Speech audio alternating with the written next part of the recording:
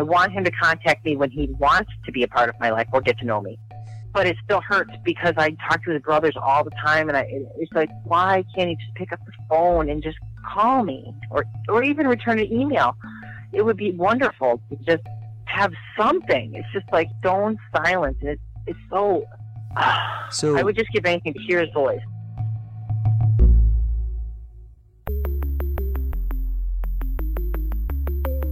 Who am I? Who am I? Who am I?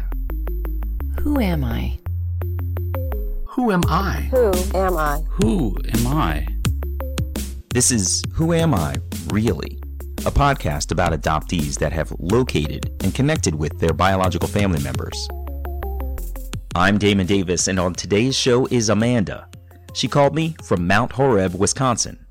Amanda is originally from Milwaukee, Wisconsin, and she says even though she lives in the country, you still can't get the city out of her.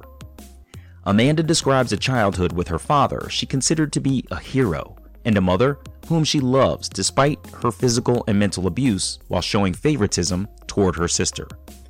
She always wanted to search for her birth parents, scouring her house for information about herself when she was a kid. When she finally obtained her records, she found one birth parent was deceased, and the other not wanting contact yet. This is Amanda's journey.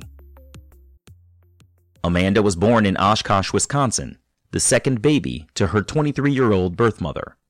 But she was placed in foster care when she was 9 months old. My mom actually gave me up upon her own volition initially because she thought that I would be better off with someone else because she just was having a tough time with it. Mm-hmm. And actually, it was good that she did because apparently when they did the intake, I weighed like 12 pounds. So I was severely, malnourished. And so then when I went to foster care, of course, I bulked right up because they were feeding me. Mm-hmm. And, but I remember my foster parents, my foster mother, I remember her to be very loving and very attentive, even though I don't even know how many other kids she had in the house, but there were quite a few. But Ken and Jean Newsom were my foster parents. That's interesting that you have memories of them. How long were you with them? Till I was 3.5. Oh, wow. So some of your formative years you were spent with them. Were spent. Yeah. Wow. Yeah. But my biological mom was involved because it took the state that long to terminate her rights. And what makes the most interesting is that my mom's case for involuntary termination of parental rights was the first in our state that was actually successful in 1978. Your mother was the first successful case of the state terminating a parent's rights. Yep. Wow. Amanda has read her file and learned that her birth mother was offered mental health assistance back in 1978. She was diagnosed with borderline personality disorder. She suffered a very traumatic childhood herself. So when I read all that, it kind of just put everything together for me as far as why she was the way she was and why she did the things that she did. Yeah. Like, for instance, my caseworker, in some of the case notes, I noticed that there was some conversation with my birth mother where she had said she had noticed that I was sucking my thumb. And she goes, well, I thought I cured the child with that. And the caseworker, was perplexed, and she asked what my mom meant by that. And she goes, well, I tied her hands behind her back. Oh, boy. Then she said also that she had shaved my head as an infant, thinking my hair would grow back faster. So she had some very interesting ideations about how to change things for infants.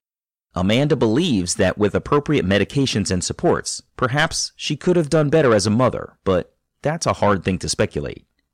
She mentioned that her birth mother was involved in her life while she was in foster care. Apparently, there was a period when the woman was living in the home with Amanda, but not for very long. Something went awry with the foster mother, and not long after that, her birth mother's rights were terminated. I believe that she did want me. I just think that she gave up because she felt that she just really, wasn't going to win, no matter how hard she tried. She says she has memories of what her foster mother looked like and recalls spending one of her early birthdays with Jean, but she couldn't recall what her birth mother looked like at all. Her birth mother's parental rights were terminated in 1978, and Amanda was adopted about 1 year later, then moved to Milwaukee. But remember, Amanda was nearly 4 when she left Oshkosh with her adopted parents, so she recalls leaving her foster home. And I remember I was sitting in the back seat of the car, facing the wrong way, facing the back, facing the back. I was actually up against the back of the seat looking out the window. And I remember I had big tears rolling down my cheeks. And I couldn't cry out loud. I didn't want them to hear me. Because... You remember that feeling? I do. Wow. Yeah. So I think, and the fear was that if they heard me or saw, was that they might want to get rid of me too. So, the new parents. And that's something that I carried with me my whole life. Yeah, that fear. So even as a toddler, it sounds like about 4 years old, you had the sense that going with these new parents was not necessarily final. That if they determined that you were in any way undesirable, they could send you back, and you didn't want that. So you held your emotions back. Mm-hmm. That's something I was trained to do as a kid. I couldn't react to stuff, at least not in front of them. And my bedroom was, while it was a place of punishment most times, it was also a place of solace for me because it was a place where I could express myself without any recourse. She says her childhood was hard because there was a lot of competition with her siblings, especially her sister, who were adopted after her. Amanda said she was an awful student in school, but she loved to go to school because it was an escape. She connected with the adults at school better than she connected with her own parents sometimes. Amanda was in special ed classes because she had what was later determined to be attention deficit disorder. She did well on standardized tests, just not in her studies. So Amanda believes the masking of her emotions and her learned behaviors were part of what morphed into perceived learning disabilities. At home, the kids were involved in a lot of sports, like golf. It was the one space where Amanda could feel good about herself despite her mother's unkind words. I guess I use golf as kind of a way to show my mom up. Because for whatever reason, I have a stronger upper body than she does. Mm-hmm. And so by the time I reached a certain age, I could really hit the ball. Kind of John Daly style. I could just really, smack it out of the field. And it used to I don't know why it brought me joy that it perturbed her, but it was just the one thing that I was good at that she couldn't cut me down for. You know what I mean? Yeah. And so I always, if I hit that ball 250 yards, I was happy, I'm sure. Even if it went in the woods, Yeah. Yeah. If you're drilling it. That's funny. Yep. No, it's okay. No, go ahead. Well, what I was going to ask was, you said you used the words, it was the one thing she couldn't cut me down for. What does that mean? How would she cut you down? It was awful that way. When I hit puberty, I really dealt with my weight. My weight was always a hard thing to deal with after puberty, and so she would find a way to use that against me in any way she could. Like, if a friend and I switched clothes, she would tell me in front of my friend that I looked fat in those clothes, and then she would kind of tell me almost on a daily basis that I was fat and stupid, and she would call me other words, and those things really resonated with me my entire life. When I found something that I was good at, that I knew she couldn't cut me down for, I really just tried to use that so that those things would shine as opposed to the negative, and I was hoping that would bring her some sort of way to give me a compliment to make me feel good about myself. But she never did, not until, even now it's hard to get a good compliment out of her, but she made it really hard to grow up in that house. It sounds so. And aside from that, like I said, the struggle with the sister, she was my exact opposite. So Amanda was adopted first as a toddler. A year later, her sister entered the home, and a few years later, her brother entered their home. Amanda said that her sister was always pretty smart and perhaps read situations better than herself, doing things in a way that she didn't get in trouble. She never saw her sister get the abuse that she and her brother got. Their mother took her sister to modeling and ballet, and their mother always compared the girls. But while their sister seemed to escape their mother's abuse, their brother did not. She did abuse my brother. It was more physical than verbal. My brother also had some interesting verbal attributes. He was always very quick with the tongue, quicker sometimes physically than she was. So, but I intervened. I would often stand in between her and him so that she wouldn't do it. I was very protective of my brother. He doesn't remember it the same way I do, and I think maybe only because they threw me out of the house when he was sick. So we didn't have, a lot of formative memories between the two of us after the age of 7 for him. Amanda said she was 16 when she was kicked out, while her brother was only 7 years old. She recalls some of the abuse that happened before she was kicked out. There were a couple of times in high school where, specifically when I was 14, where my mom beat me with, those corded phones? Yes. The like clamshell phones. She ripped it out of the wall and beat me with it in front of my dad and my brother. And I ran away that night. And my friend that when I went to her house, her mother took pictures. Her mother was a social worker, and her father was a cop. But we couldn't tell her dad I was there because he wouldn't let me be there. He didn't want to get in the middle of it. So I hid. He had no idea that I was there. But that was just one instance. And I can't tell you how many times as a young teenager that I did go to the right people about it. Even in grade school, I talked to my LD teacher about it, and nobody wanted to help. Nobody. And then anytime anybody did, I was made out to be the one who was at fault or the crazy one or whatever. But it was never my mother's fault. Never. To this day, she's never at fault for it. But I remember what preceded me being thrown out was I called social services on my mother. I was across the country in Colorado at a boarding school. And the reason I called CPS from there was because I had a phone call with my brother where he said that bitch is hitting me again. And I said, well, what do you want me to do from here? I'm all the way in Colorado. What do you want? I can't. I mean, if I come, he wanted me to come and get him. Mm. He wanted me to come and kidnap him and take him and run away with him. And I could not do it because I knew legally I'd be in so much trouble, as much as I wanted to go and save him and but I knew that I just couldn't do it. Social workers were dispatched to her siblings' schools where the kids were interviewed away from their parents. It's Amanda's understanding that her siblings were not taken away from her parents based on her claims, but based on what her brother told the social workers. And my brother to this day admits that he did say those things, and that, he feels bad about it, but he feels bad that I was the one who was ultimately held accountable for it within the family.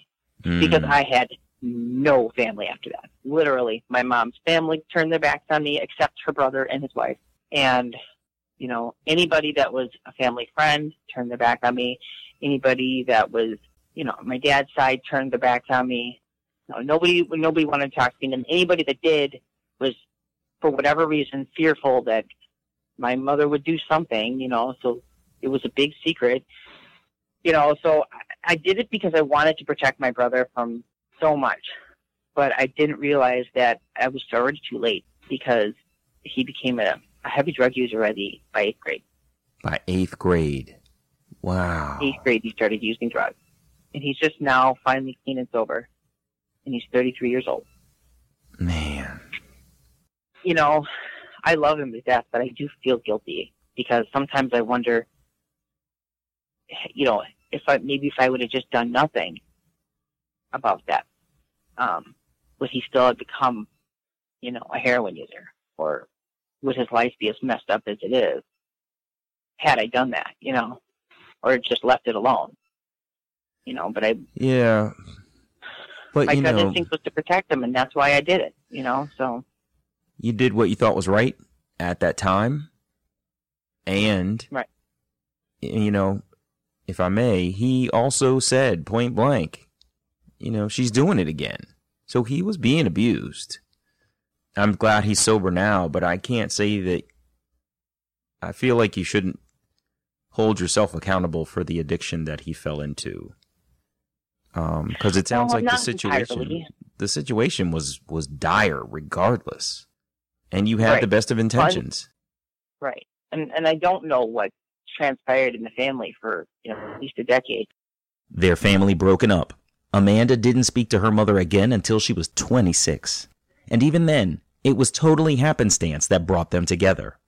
Amanda was working at a restaurant when she mistakenly thought her grandmother had just walked in, but it was her mother. Amanda never recognized such a resemblance between mother and daughter before that moment of mistaken identity. I asked her what it was like when her mother walked back into her life.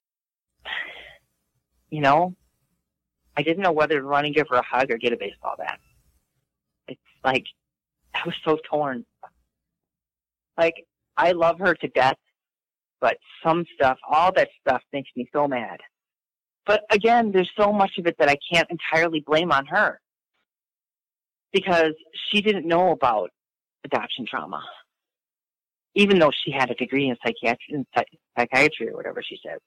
She didn't know about adoption trauma, and she didn't know about attachment disorders and things like that. She had no clue how that was going to affect our relationship between her and I. Yeah. And she didn't realize the mistrust that was there. Yeah. Because, you'd be taken, like you said, the Newsoms were my parents during my formative years. So it's like, I don't know how to say that, it's like ripping a Band-Aid off, and taking the skin with it. It's like, it's raw, and I just don't think that back in the 70s, I just don't think they knew how to, put the Band-Aid back on. I just think there was just I think it was doomed from the beginning, and that's the sad thing. It's because I think she had the right intentions. I think a lot of her abuse was based on her anger, because I didn't trust her, and because I didn't love her the way she wanted me to love her, or I couldn't love her that way because of all the stuff that she added to it. It's just so hard. Her mother was absent with her country club buddies, playing racquetball, living her life, and not a family life that Amanda needed. Today, after they've reunited and her parents are elderly, Amanda says her mother relies on her heavily, especially after her father's stroke. Amanda finds her reliance now very weird, juxtaposed against her mother's absence from her life during her childhood. I have to say, every once in a while, I'm editing an episode and I think of something I should have said, and this is one of those times. I wish I had told Amanda in the moment that I felt like she was making excuses for her mother. I understand that she loves her mother, and many of us feel that, even through extreme adverse circumstances. But I do feel that an adult knows how to or not to treat a child. Physical abuse isn't an answer. And I think maybe that might be the disconnect between birth parents and adoptive parents, because adoptive parents have the greatest intentions, I think. And I give them credit, because I have the opportunity to become one myself, actually. And I keep thinking of how hard that and how hard it must be for them, because you don't have that connection with them. How do you create it? There's the question. Yeah. But yeah, so seeing her was amazing, but so full of emotion. I just didn't know, but I knew that if I went running in there with a bat and yelling at her, and with an emotional bat, not a physical bat, yelling at her and telling, just giving it all to her would not contribute anything to it. So I just let her talk. And she didn't recognize me at first, believe it or not. I stood there and I knew that my sister had been off to college, and so she was asking, about the chicken or whatever, and I said, "Oh, who are you feeding? You, Dad, and Sean?" And she looked at me and she's like, "Mandy?" And I'm like, "Yeah." And she didn't, at first, I don't think she knew what to do. Like, she fumbled around, she dropped her purse, and she just kind of like, I went around the counter, and then we did hug, and it was actually kind of felt good, but it's been tough still, because I'm still a bad person for all that. I'm still held accountable for calling CPS, and that's still drilled into me whenever we get into an argument about how it was my choice, that I did it, Yeah. But your brother sounds like he was ready for it anyway. Like, had he been old enough and known that it was an option, It sounds like he Yeah. would have done it himself. While we chatted, I realized we hadn't spoken much about Amanda's father, so I asked her to tell me a little bit about him. She described a man who loved his daughter and whom she was attached to, like a girl wants to be with her father. My adoptive dad was wonderful. Albeit he didn't really know how to step in with my mom. He was a chronic alcoholic, so I think my dad just kind of fitted in the only way he knew how. He had a really good sense of humor, and he was really good at like sitting and studying with me when we were kids. I don't really remember any bad things with my adoptive dad. There's nothing bad that I can remember other than being resentful for him never stepping in. I think everything else was tops. One thing that very many didn't know, but all the years that my mother didn't speak to me, my dad was speaking to me. He snuck behind her back for, well over a decade and actually knew about my kids before my mother did. They never met my kids until they were 3 and 7 years old, but my dad had pictures of my sons in his dresser drawer. Wow. My dad did, he did a lot more one-on-one, I guess. It was one thing that he did, He would go golfing with me. He would take me, he would just do stuff with me one-on-one, it didn't even matter what we were doing.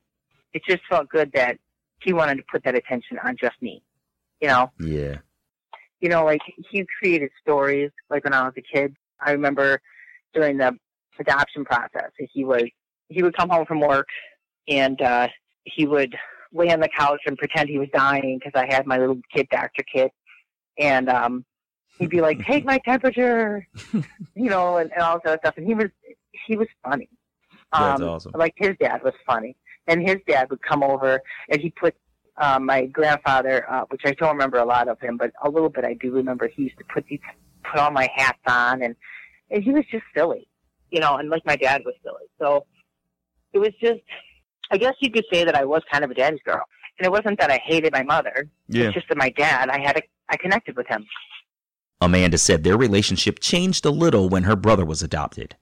Her dad similarly attached himself to his new son, and it hurt a little that they got so close. But Amanda said she understands, and she's really glad they built a solid relationship. When I asked Amanda about her search, she said, I think I was a born detective. Because I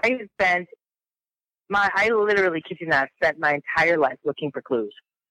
And so bad in that my parents had to lock portions of the house to keep me from going through all of the files. But anyway, I started searching as soon as my parents threw me out. Because that was, when I could openly search without any, judgment. She got her non-identifying information in the year 2000, seemingly after a change in the access laws because during the prior decade, she just couldn't get those records. When the social worker called her back from the Children's Services Society of Wisconsin. She goes, I have bad news. And I said, what? She goes, well, your mother passed away in 1982. Now, take you back to when I was 12, my dad did tell me that my mom died, but I didn't believe him. I thought he was telling me that to keep me from searching. Really? Yeah. Because they used to always compare me to her, saying how awful she was, and you're turning out like your mother, and or at least that was what my mom would say. Well, when I finally heard those words, it stung. It stung real bad. I remember I was in a car with my son. He was 3.5 maybe, and I don't think I have cried so hard in my life. Eventually, she pried herself out of the vehicle and went in the house. When her records arrived by mail, Amanda examined them and noticed her birth mother's name had not been redacted. She went online to find everyone with her birth mother's last name, ultimately connecting with a maternal grandfather's sibling. The woman didn't believe Amanda's story at first, so Amanda shared all of the information she had about her birth mother and invited her to tell whomever she needed in the family and to feel free to call her back. An hour and a half later, I get a phone call. And it's from my half-sister, which I never knew existed. Wow. And it was amazing because I always thought maybe I had a twin. As a kid, I always look at all these other people thinking, are you my sister? Are you my brother? I compared myself to everybody just because I didn't look like anybody, Constantly searching. But I always, there's something in my heart told me I had a sibling. I always thought maybe I had a twin, Turns out me and my sister couldn't look any more different. But we have a lot of similarities, personality-wise. So that was amazing because within a few weeks, we ended up connecting, and I went to her house in Illinois. Her sister's daughter is close to the same age as one of Amanda's sons, so they went to the mall and got some family photos taken together. Her sister was also adopted, has adopted siblings, and they both grew up in affluent families and got private school educations. And it turned out that her sister knew about Amanda many years before. She and her aunts tried to find Amanda in the early 1990s, which was documented in her case file. Of course, meeting her extended relatives also meant she learned some things about the trials of her birth mother's family. She's met several relatives, including her mother's sisters, and even her great aunt, whom Amanda described as amazing. But she says her birth mother's youngest sister ruined the relationship with her great aunt. Amanda describes that aunt as a toxic mess of a woman with questionable intentions. I don't know where to really begin or end with it. It's just that it didn't last long. It was 2 years that I was talking to them, and then I just put an end to it. Your sister as well? No. I will say that my sister and I floated in and out of contact for quite a few years. And it wasn't until she severed ties with them in 2008 that we were really able to connect better as sisters. Oh, interesting. So you two basically had to end up on the same side of things. You both were attempting to exit the toxicity of the family, and it was only then when she, sort of joined you on the other side that you guys really bonded further, huh? Right. I don't think she realized how toxic my aunt was. I don't, and then for years I thought she was completely blind to it. Like my aunt would email me one thing and tell my sister another, basically plotting us against each other all the time. It was really irritating. My first husband at the time could not stand this aunt. Even though I stopped talking to that side of the family in 2002, my sister told me that the year that my husband died in 2006, and he took his own life. And I'm sorry. It's okay. Thank you. I guess my aunt decided she was going to try and take my kids away from me. And so from what I understand, yeah. And I'm telling you, this was 4 years after I severed ties with her. Okay? Wow. And according to my sister, she called social services and told them that I was an unfit mother and that, because I'm psychologically a mess from the suicide of my husband. Now, we're talking about a woman who's never had kids of her own, sits in her own little place in Seattle and smokes pot all day long. Yes, she's successful, but she is poison. Amanda said that same aunt sabotaged relationships in her newfound sister's family as well. She said she wishes she could tell her destructive aunt how much she hates her behavior, but she knows it wouldn't change anything. Amanda chooses to expend her energy in more positive relationships. Turning to her birth father, she said she spent nearly 20 years searching for a man whose name was all over her records. She learned that her birth mother married the guy after Amanda was taken away, and comments he made were documented by social workers in her records. She had 2 phone conversations with him, but he was not a nice man. He even tattooed my birth name on his arm. Wow. And his wife at the time told me that. And so, I thought, well, for sure, because my birth name was Crystal. And he kept saying that was after drugs. He named it after crystal meth. Smart guy. Really? Let's just say I should be glad that I'm not a part of that gene pool. She said it was disappointing to learn that she wasn't related to the guy because she made a connection with one of his sons, who would have been her half-brother, made great friends with that brother's mother, and was instrumental in reuniting them. She decided that this massive dead end meant she needed to do Ancestry DNA. Her best match was a first cousin who's been very nice and accepting. She learned that she's from a huge family with international Italian and Spanish roots. They got together last year to experience the solar eclipse. It was an amazing time, albeit nerve-wracking at times, because I know, and I think maybe you can identify with this in a way. It's just like sometimes I want to be myself, but I'm afraid to be myself because I'm afraid people will reject me for me. Yeah. So but there were times when I was abnormally quiet. I'm not a quiet person. I talk too much, as you can see. So, and I think that's a genetic trait because I'm seeing a lot of this on my father's side. Her cousin shared which branches of their tree were where, so she followed her gut to search regionally for branches of the family in Elmhurst, Illinois, where her mother was from. She found a group of brothers and started eliminating ones who were unlikely to be her birth father. Interestingly, the second brother, whom Amanda is very close to now, thought he could be her father because he knew her mother. It was a small social circle, so he also knew her biological half-sister's father. Anyway, Amanda's uncle's wife told her stories about her birth mother. She learned that she laughed just like her mother, which she really liked to hear. She also learned that her birth mother was a pituitary dwarf, so she stopped growing when she was 8 years old, topping out at 4 foot 6 inches tall. In my opinion, she would have been someone who would have been rather unforgivable. I mean, if you're friends with her for however many years, and I would say, they said that she dressed in today's view would be like biker type gear and hung out with the mean crowd, She wasn't ever really close with anybody, apparently, but she did have a lot of social friends, drinking friends. It was alcohol that ended up being a token of her death. So the third guy, he lives across the country now, but he was from the area. Now, initially, he was in denial, didn't remember my mother, and actually neither did my uncle at first, but he had to think about it for a while. Yeah, and unless you come out and say you might remember her because she was a pituitary dwarf, she was only 4 foot 6. Like unless you just clearly state her most memorable physical trait, Right, exactly. You might not remember somebody from that long ago.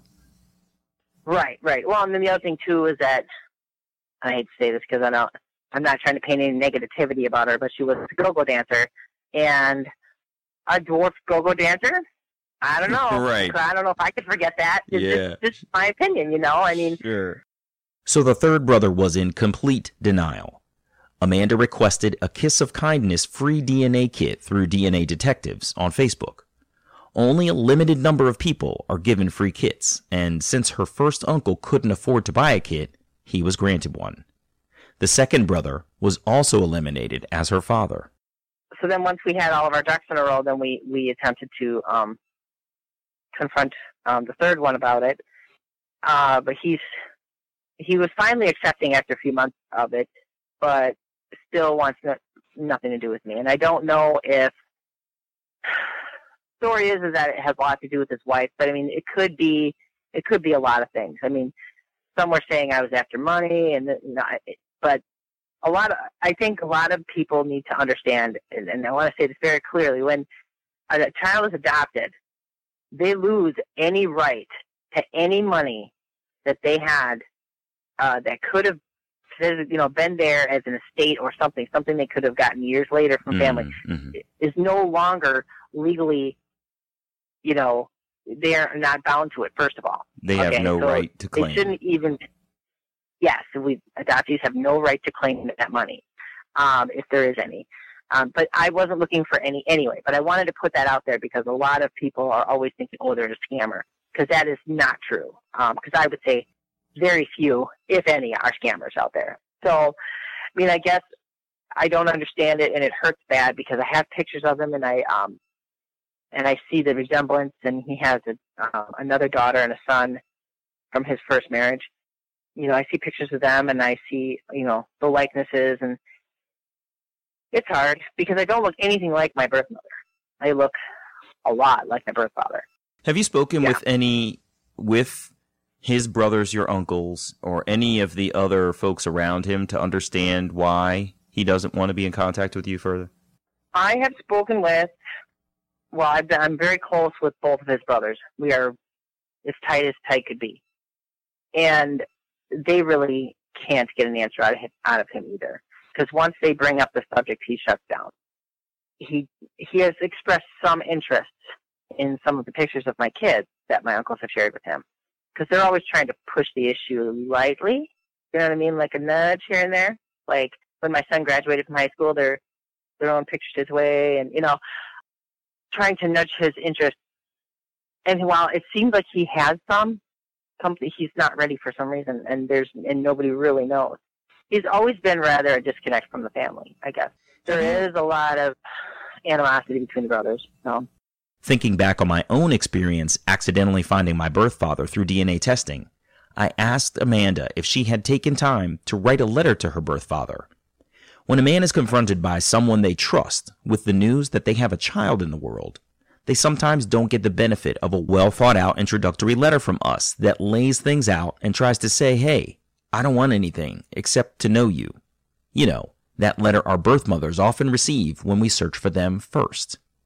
Amanda said she wrote him one email where she introduced herself, but it was not cold but not warm, just kind of neutral about it. Kind of throwing it out there kind of thing. And then I thought about it later on, and so about 6 months later, I wrote him another email.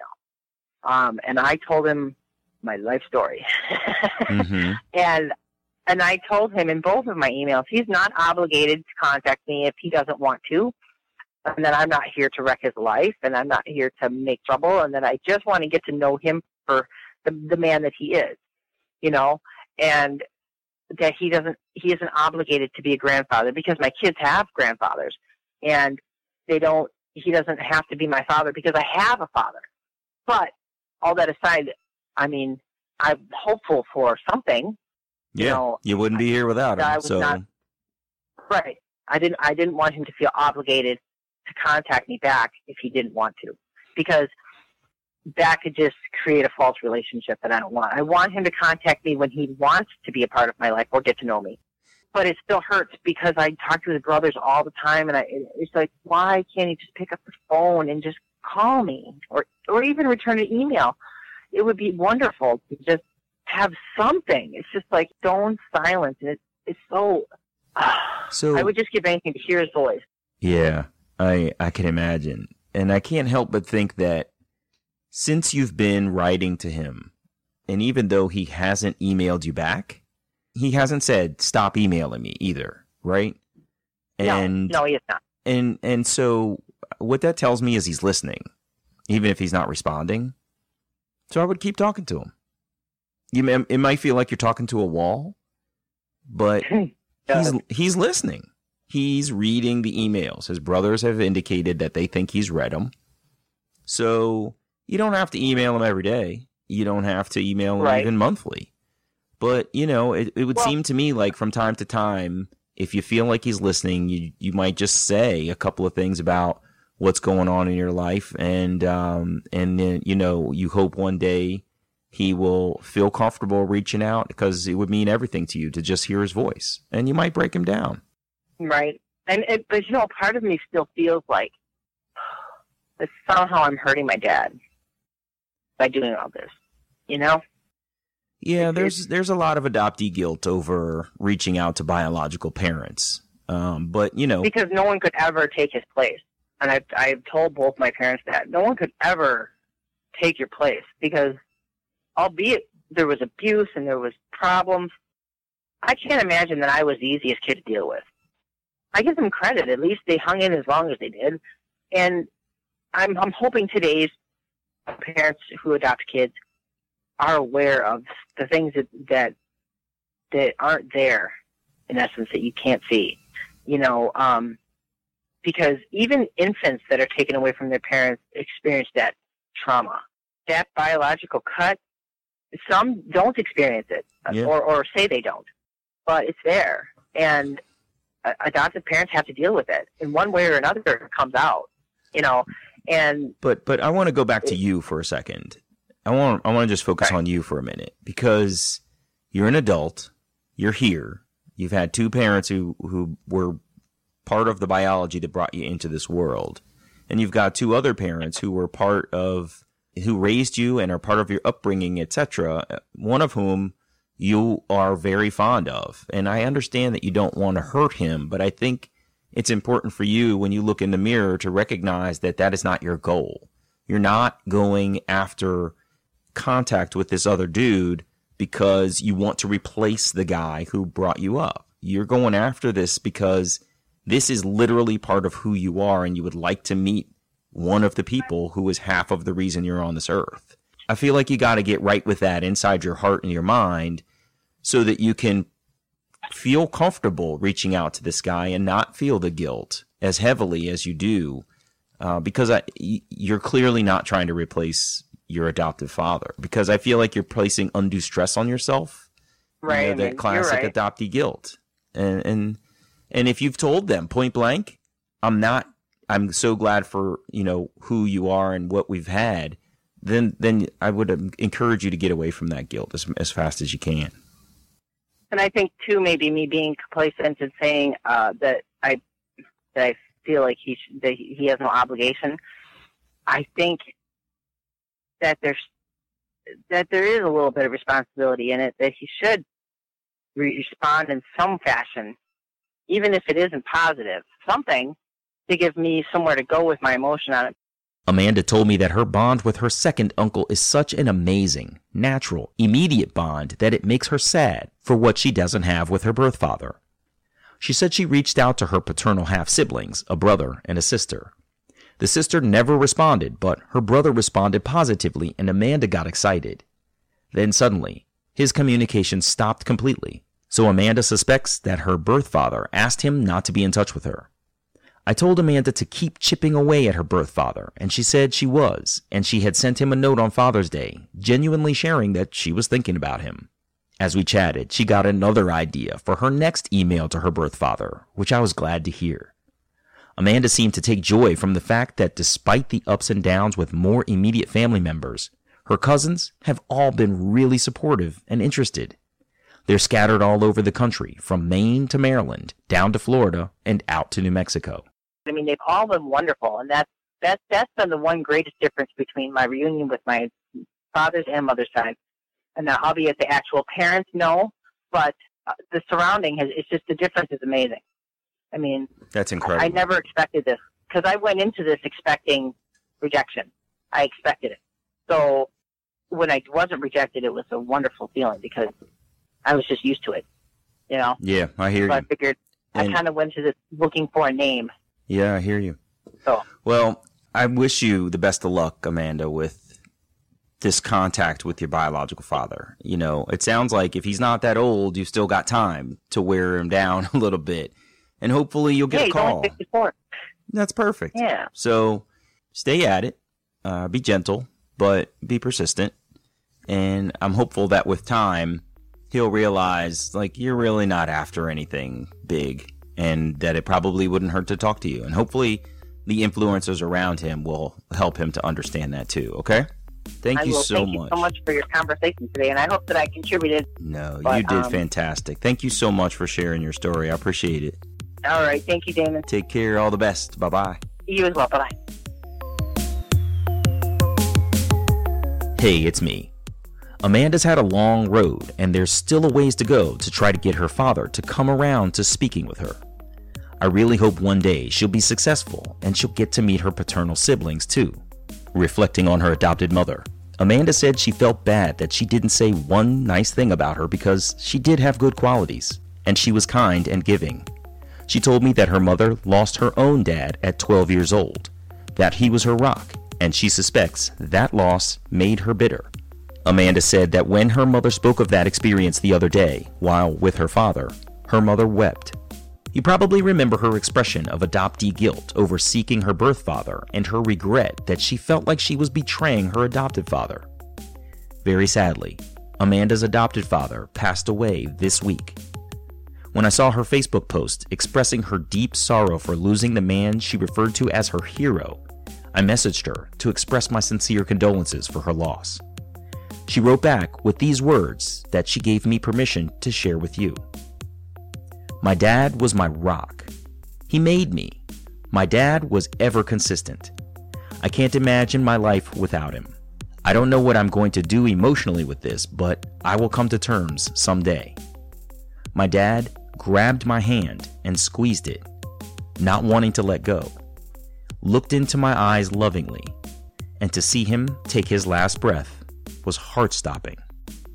I'm Damon Davis, and I hope you'll find something in Amanda's journey that inspires you, validates your feelings about wanting to search, or motivates you to have the strength along your journey to learn, who am I, really? If you would like to share your adoption journey and your attempt to connect with your biological family, please visit whoamireallypodcast.com/share. You can choose to share your whole story, maintain some privacy about parts of your journey, or share completely anonymously. You can find the show at facebook.com/WAIReally or follow me on Twitter at WAIReally. And please, if you like the show, you can support me at patreon.com/WAIReally. You can subscribe to Who Am I Really on Apple Podcasts, Google Play, or wherever you get your podcasts. And while you're there, it would mean so much to me if you would take a moment to share a rating or leave a comment. Those ratings can help others to find the podcast too.